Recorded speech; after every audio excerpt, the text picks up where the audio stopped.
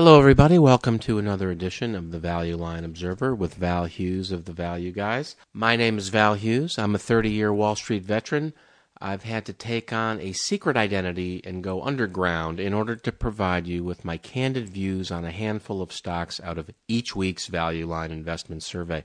You've seen my face on TV. You've seen me quoted in the news. But my bosses would never allow my unfiltered views on the air, so I've disguised my voice and they'll never know. This week, we look at the February 12th, 2010 edition of the Value Line Investment Survey. But first, a couple caveats. First, this show is for entertainment purposes only. It's after work, after hours. I'm a little late with the show this week. We had a holiday weekend here, and so I've just gotten carried away with just personal things. So it's Monday. And so I'm sorry the show's a little late.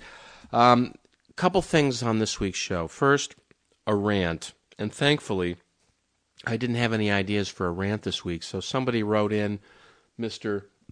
Jimmy Yucca. And I'm assuming that's a Value Guy's name. You know, like Val Hughes, Values, not my real name, etc. So I appreciate that. And so he's given me a good idea. But first I want to direct listeners to all the caveats at www.thevalueguys.com. This is our fifth year of doing shows. We give three decent, medium ideas every week on the show. I've recently moved, so I've gone to a different format on the show. And write in and tell me if you like it. I'm doing a rant about things that bother us each week, although I learned last week it's the same couple things for me every week. Taxes and, what else? Politics, So thanks for writing in on that. And then I have three ideas out of each week's Value Line. I'm just kicking back after work. And this week, it's a little late in the day. It's been a whole day of, honestly, adult beverages. So I'm a little less well prepared than I'd like to be.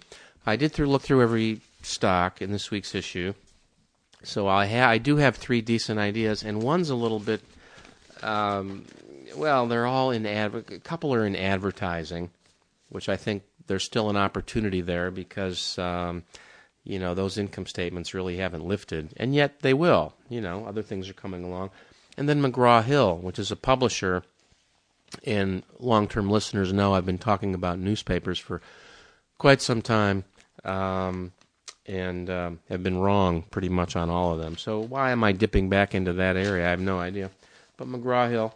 But first, my rant. Now, here's the rant. This was an idea from Jimmy Yucca, which, again, not his real name. He writes in, he said, what do you think about, evidently, a politician who I won't name. I don't want any partisan politics here on the show.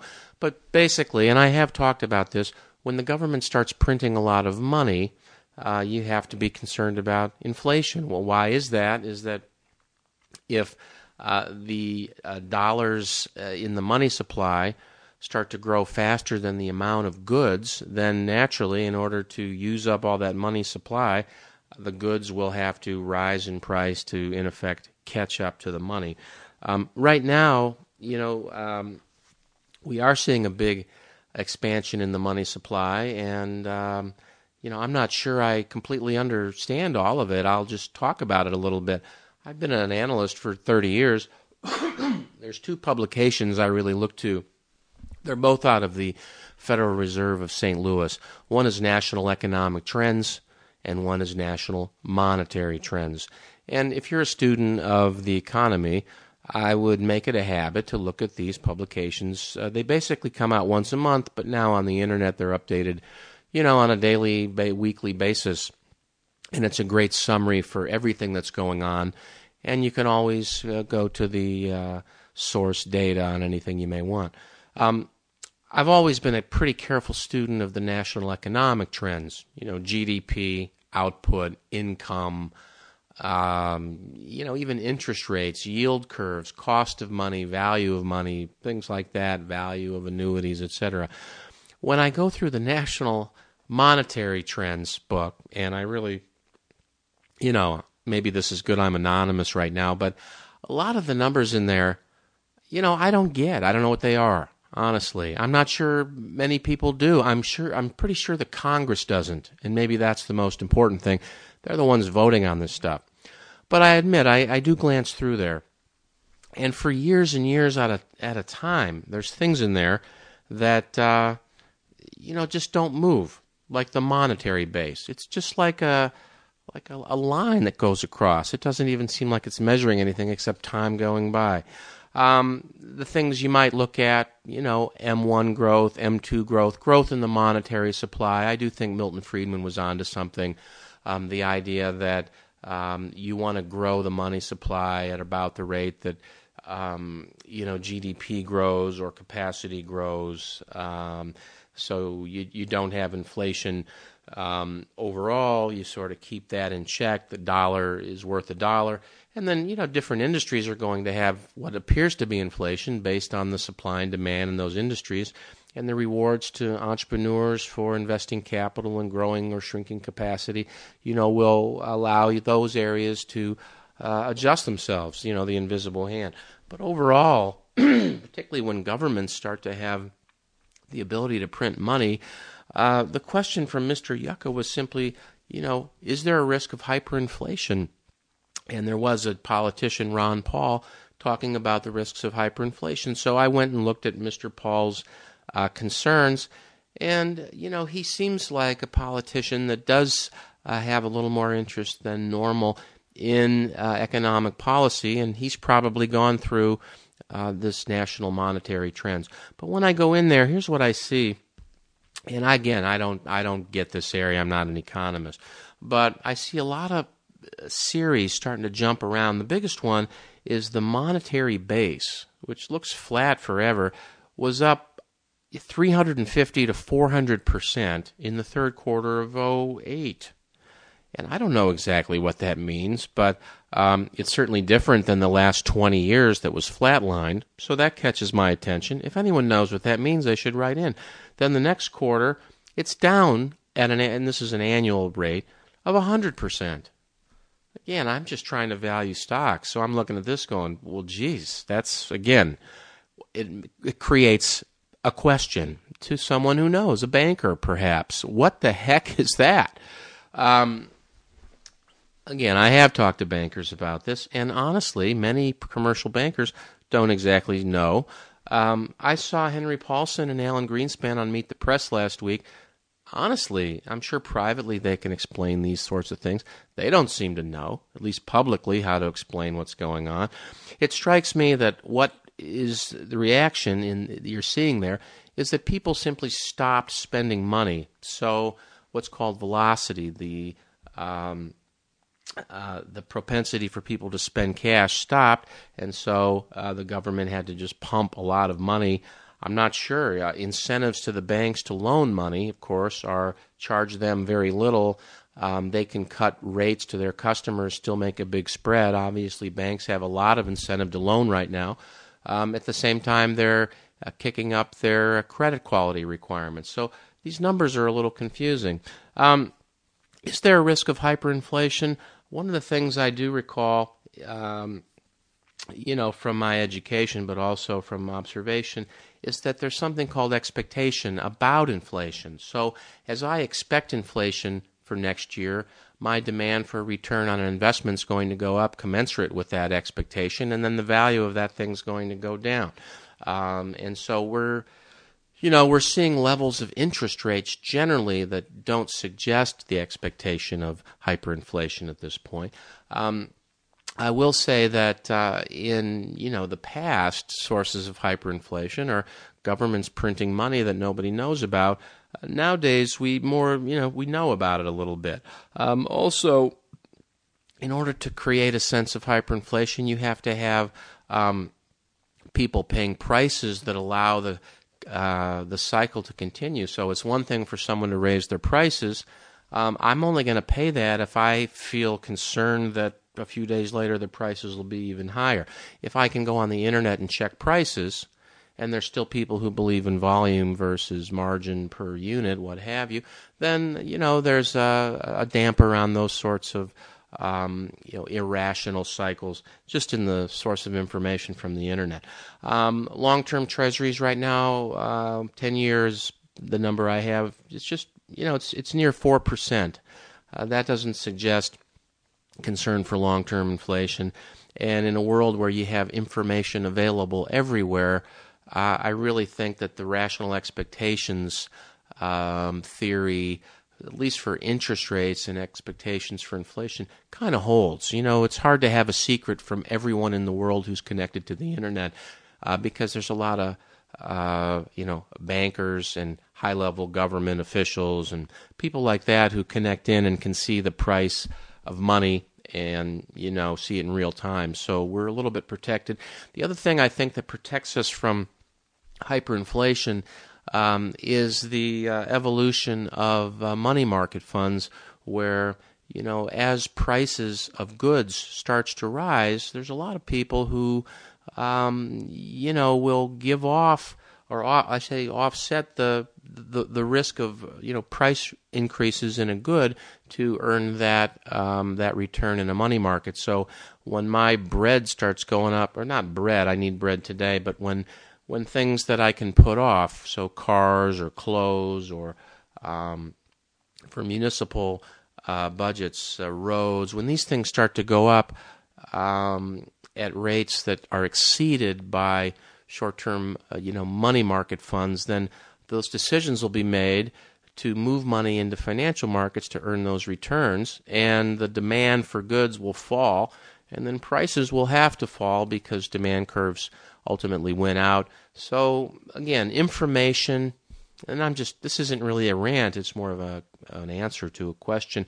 I don't think we're at risk for hyperinflation. The number that I take away, as concerned as I am about the giant spending and the increases in the debt, etc. I mean, I could create a rant on that. I probably should. But, what's going to happen is reality is going to kick in.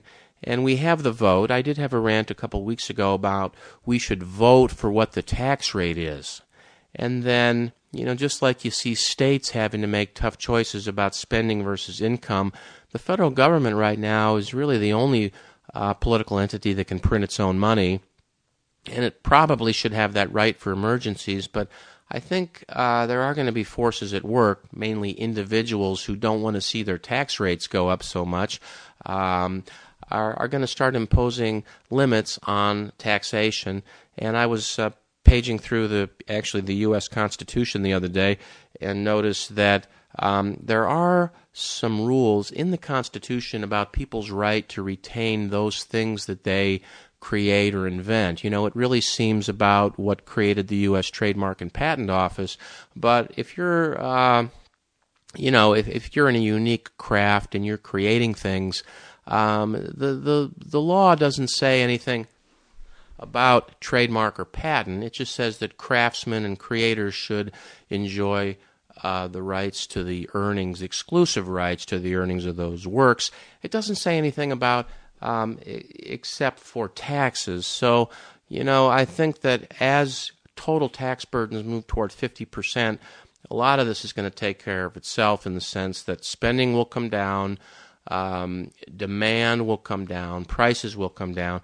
Right now, the money supply, in terms of M2 and M1, the numbers that I believe drive expectations in financial markets for inflation, are running year over year. A few quarters ago in M2 was about plus 9%. Now it's around 0. So that's coming down. M1 was running around 20%, 3 quarters ago, and now it's around 6%. So to the extent that those things are driving expectations not only in financial markets but in labor negotiations and expectations for compensation, and we have some sort of rational expectations in financial money markets, I think we're going to be okay on hyperinflation. I do not think we're going to have hyperinflation. Okay. There. Was that a rant? I don't know. I'm sorry. I've used up a lot of time. Okay. Let me get to 3 good ideas this week. And again, thank you, Mr. Jimmy Yucca for that question about my thoughts on hyperinflation. The other thing I'd say is if you do have a fear of hyperinflation, and, this is entertainment purposes only, the U.S. Treasury does sell inflation-protected securities, and you can buy those, and then you earn a real rate of, maybe 2.5%, 3%, which still doubles over, 20 years or something in real terms, so that's pretty good. All right, for those of you that have listened this far into the show, and who knows why you might have, I've got 3 decent ideas this week from this week's Value Line Investment Survey. McGraw-Hill, a publisher, Hart Hanks, an advertiser, and ValueClick, which I never really spent any time on in the past, was ready to pass by, and it caught my eye. Okay, first up, McGraw-Hill, MHP, page 2356. What I'm attracted to here is simply, from 30,000 feet, the first thing I notice is it's trading at a discount multiple, and it's got years and years of terrific returns on capital and returns on equity. The debt-to-capital ratio looks high on first glance, 40%, but their operating margins are so high, consistently over 20% for 10 or 15 years, most recently in the mid-20s, that their interest expense is really well covered. In fact, let's see, long-term interest is around $70 million, and operating income is going to be around $1.7 billion, so it's covered, 20 times, even with that high debt to capital. So I like that very much. The debt to capital also has to be measured. You have to look at the debt to market cap in the sense of the liquid debt value to the liquid equity value. Cap oftentimes includes, when you look at a sheer debt to capital ratio, you're taking the value of the debt, which oftentimes reflects kind of a market value, plus or minus a little bit anyway. But the equity you're adding in, it's book equity, and most companies are trading at multiples of book. Obviously not all. So another worthwhile ratio is just to look at debt to market cap or enterprise value. And in this case, the market cap, shares times the price, is about $11 billion, debt $1 billion. So again, if we were buying the whole company, the rights to all the cash flow, we'd have to pay $1.2 billion for the debt, $11 billion for the equity. That tells you a little about the risk of the debt as well. And they do have nearly $1 billion in cash. So the enterprise value is nearly the same as the market value, $11.2 billion. And the operating earnings, according to Value Line, are running at 24% of a $6 billion sales number. So that's about $1.5 billion. And on $11.5 billion in enterprise value, that's a 7 multiple. So 7 times, cash operating earnings, or EBITDA, earnings before interest, taxes, depreciation, and amortization. 7 times, if I take 1 over 7 as my cash return, that's going to be about 14%. Now, one of the things that seems different here about McGraw-Hill versus all the other publishers I've recommended wrongly for many years, most of which were newspapers, these guys have a couple markets that are pretty interesting. So, the valuation and the stats are one thing, but is it sustainable? Well, you just got to think about this a little bit. What do?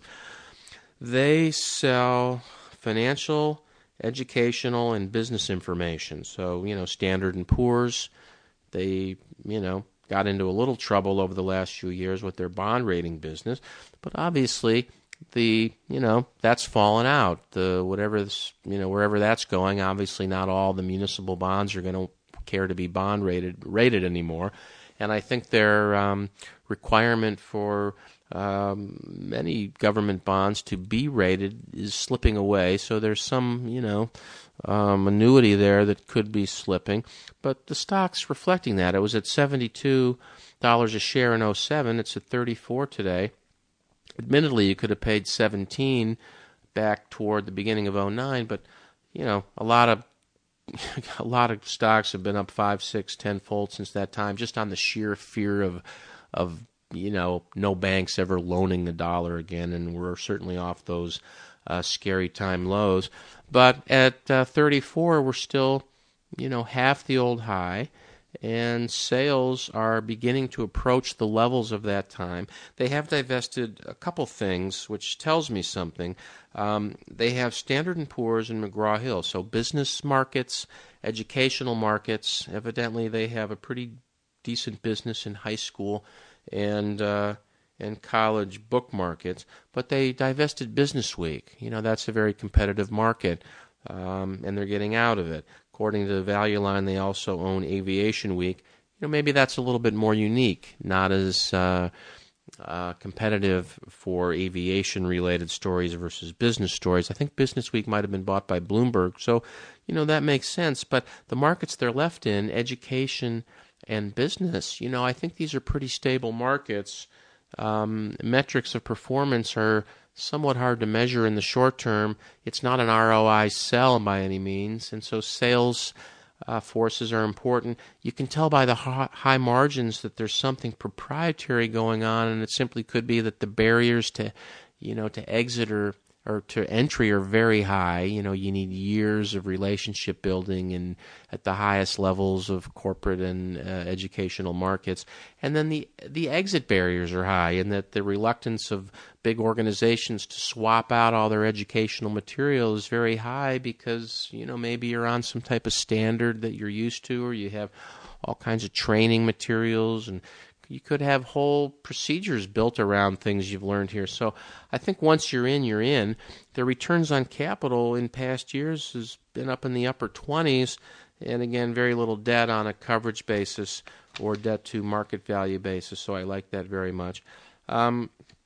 They have, looks like some other assets they could harvest in here over time. Value Line just mentions they own 4 television stations.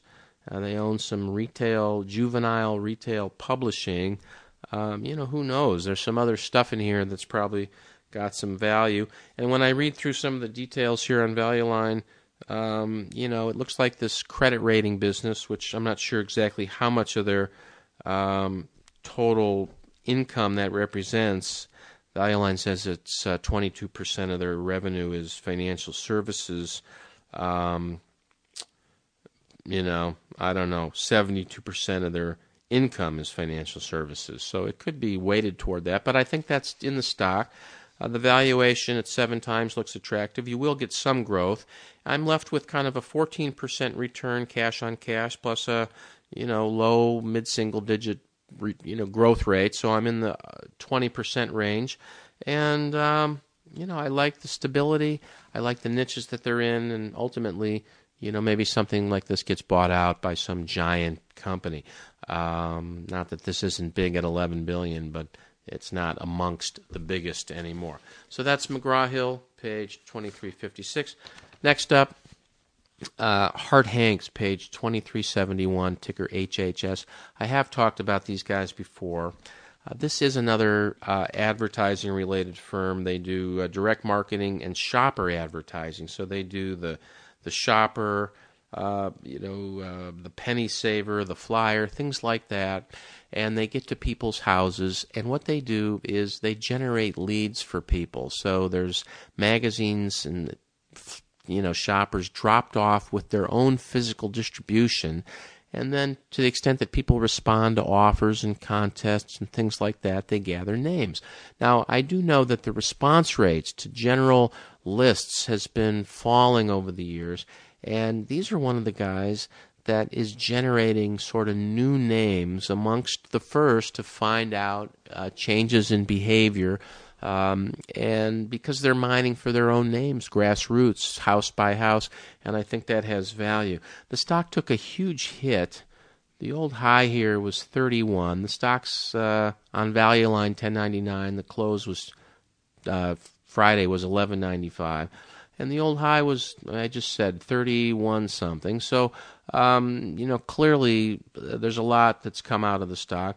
Revenues are about 25% lower than they were at that time. Stock down 50%.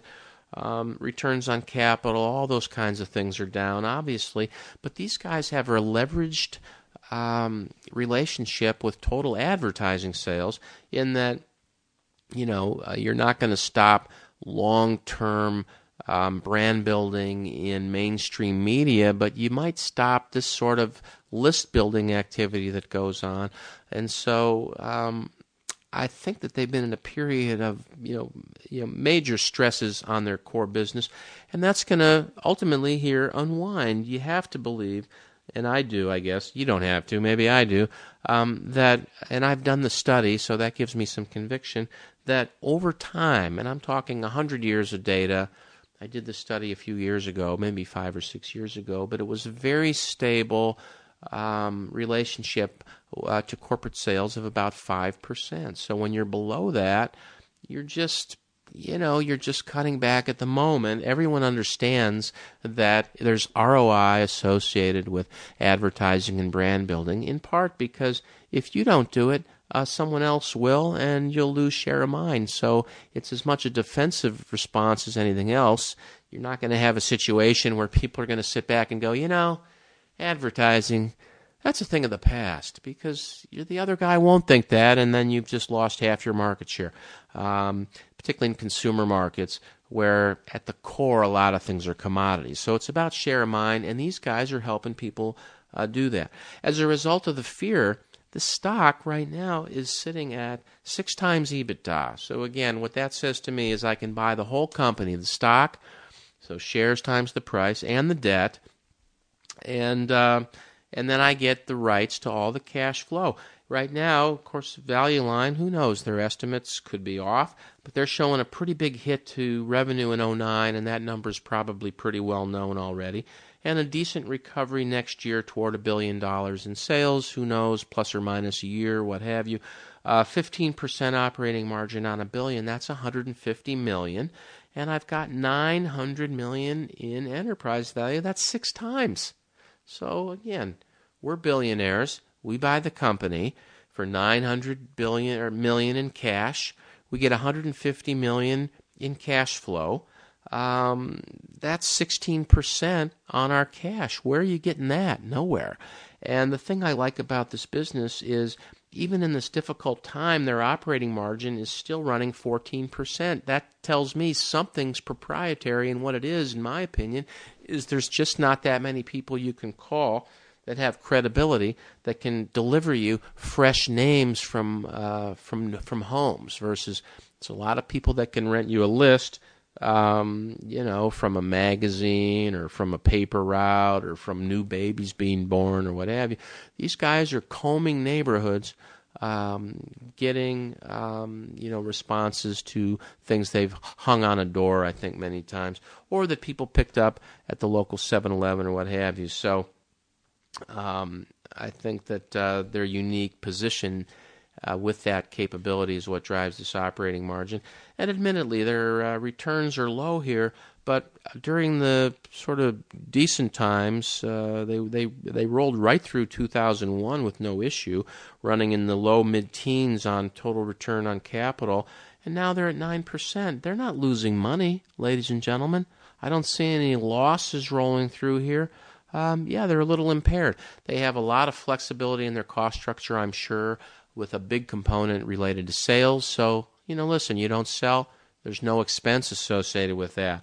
One of the things I like, and I think maybe it was last week, there was a big industrial business component, and I do tend to like those sorts of companies when they have something proprietary, but a lot of times their capital spending is so heavy or their R&D is so heavy to keep their edge that you burn up some of your cash flow there. Here, their cash flow per share, $1.35, capital spending, 25 cents. I mean, they just don't need earnings, 80 cents, capital spending, 25 cents per share. This is in a difficult period where revenues are down 30%, so you're just never going to get stressed here on a cash flow basis, and I like that very much. They're paying a full tax rate, so there's nothing odd going on there. And the bulk of Value Line's comments talk about how bad it's been on the top line, how there's some signs of a sustainable recovery, but advertising, may take more time to come around. Well, it will. It will. But to the extent that there's still a little bit of fear in that, there's an opportunity.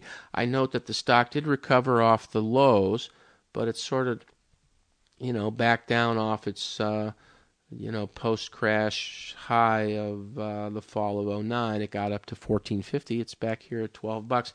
Looks like a pretty good deal. There is some debt here. Again, Value Line mentions it. $250 million, which is a 35% debt to capital. That looks high. But with $150 million in operating cash flow, that's a year and a half of cash, and I've got it paid down. So that's pretty reasonable. What else can I tell you here? Oh, officers and directors own 42%. So I like that a lot. Obviously, their interests line up with ours. So Hart Hanks, ticker HHS, page 2371. And finally, a stock I'm completely unfamiliar with, even less familiar with than I was with that one, called ValueClick, VCLK, page 2377. My theme on this, I'll tell you what they do first. They are a worldwide online marketing services company. They offer a suite of products and services that enable marketers to advertise and sell their products through various online marketing channels. I'm just reading Value Line there. And the stock's been crushed. The high in '07 was $36.70 per share. Right now it's at $9.20. But again, just like I was saying on Hart Hanks, the revenue right now is approaching the level it was when the stock was at 37, and quite likely, I would say almost certainly, the revenues are going to blow through that old high over the next 5 years. I don't know when, who would, but here's the theme. Online advertising. Is it growing? Yes, it's growing. It's growing in two ways. Not only is the percentage of information that consumers get from from internet advertising growing as a percent of the total, and they respond to surveys in that way, but the number of impressions that advertisers are putting up as a percentage of their total impressions between internet and non-internet are also growing. The thing that's not growing so much, but its opportunity, is that the cost or the price, the value per impression on the internet has still not caught up on average to where it is in print, namely magazines and even newspapers for that matter, and certainly television. Although in some of the highest value internet advertising, it is approaching television. I didn't do CBS this week, but they seem to know how to capture revenue on the internet with their existing content. It's, I own that. It's getting a little pricey. Still interesting. But I passed up on that to do ValueClick, but it's because it's more of a direct, way to get involved in the growth in internet advertising. They're involved as a market share of total internet advertising, and I'm guessing it's a vague description here, but through placement. They've got relationships with big advertising firms that want to get a message out. They can deliver up demographics and psychographics through different medium on the internet, and they just have big advertisers that can plug in. I want to do 20% of my impressions on the internet. Boom, I'm with ValueClick. Boom, they distribute me through all the various thousands of websites where they have relationships. And all those websites pay a little fee to ValueClick, and maybe the big advertiser pays a little fee to ValueClick, and they get paid on both sides. Who knows? I don't. But what I would say is that the operating margin here, in the short history of the company, once they got to scale in the mid-2004, 2005, they were doing 26, 27, 28% operating margin. Value Line's predicting 29% this year, 30% next year. There's something proprietary, whether it's skill set, whether it's access to big firms, and not that many internet-related companies get that access. I don't know, but I know that online's growing, the value online is growing, and it's quite likely that during this period, if it's really been tough on everyone, their market share of that's growing. And so when you get out on the other end a few years from now, every metric's growing, and basically you've paid a market cap right now of 800 and I guess it's right now 700 million enterprise value, which is just off the radar for most people. So it's an interesting combination here for me to look at. I don't own it. I haven't spent time on it. But, they look like they have a model that is part of what the future will be in advertising. Their skill set's only getting better. Their revenues are stable during a tough period. Their margins are high. Returns on capital have been rising during a difficult period. They've bought stock back, so someone reflects the underlying value here. Someone understands it in management. And what's the valuation? Well, according to Value Line, I can do the math myself. The stock's at $9.20 a share. There's 87 million shares. That's about 700 million or something. I'm not actually doing the math. I'm guessing. I'm sorry, it's not. It's about 800 million. And then they've got no debt, so I like that, and they got 150 million in cash. So I'm going to take the 800 million, subtract 150. That gives me 650 in enterprise value. Again, that's the price we'd have to pay to own all the stock, all the debt, have the right to the cash flow. And according to Value Line, they're going to do around 500 million in revenue. That's a number consistent with the last 4 or 5 years. It's no heroic estimate by any means. And a 30% operating margin on that, which we learned in a past show in Value Line reflects sort of an earnings before interest, taxes, depreciation, and amortization. If you are looking through a company's annual report or 10K report, operating earnings tends to have depreciation already subtracted out as a component of SG&A or cost of goods. But in Value Line, we know that it has not yet been subtracted. In fact, it's subtracted in the line just below operating margin in Value Line.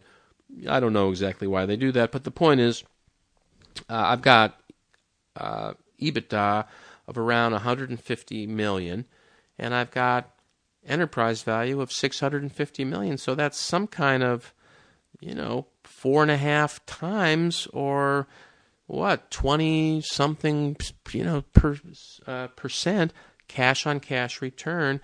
And then I have to ask myself, is a company with no debt that's positioned to take advantage of growth in internet advertising, will they have growing revenue? I'm going to say yes. It's probably GDP growth. You're going to get a nice snapback to normal advertising volumes over the next year or two as companies get more comfortable. And then internet's going to gain share of total, and it's going to take it from television. Television's going to move on to the internet. I was watching something on Netflix today on the internet hooked up to my television. I mean, it's all coming together.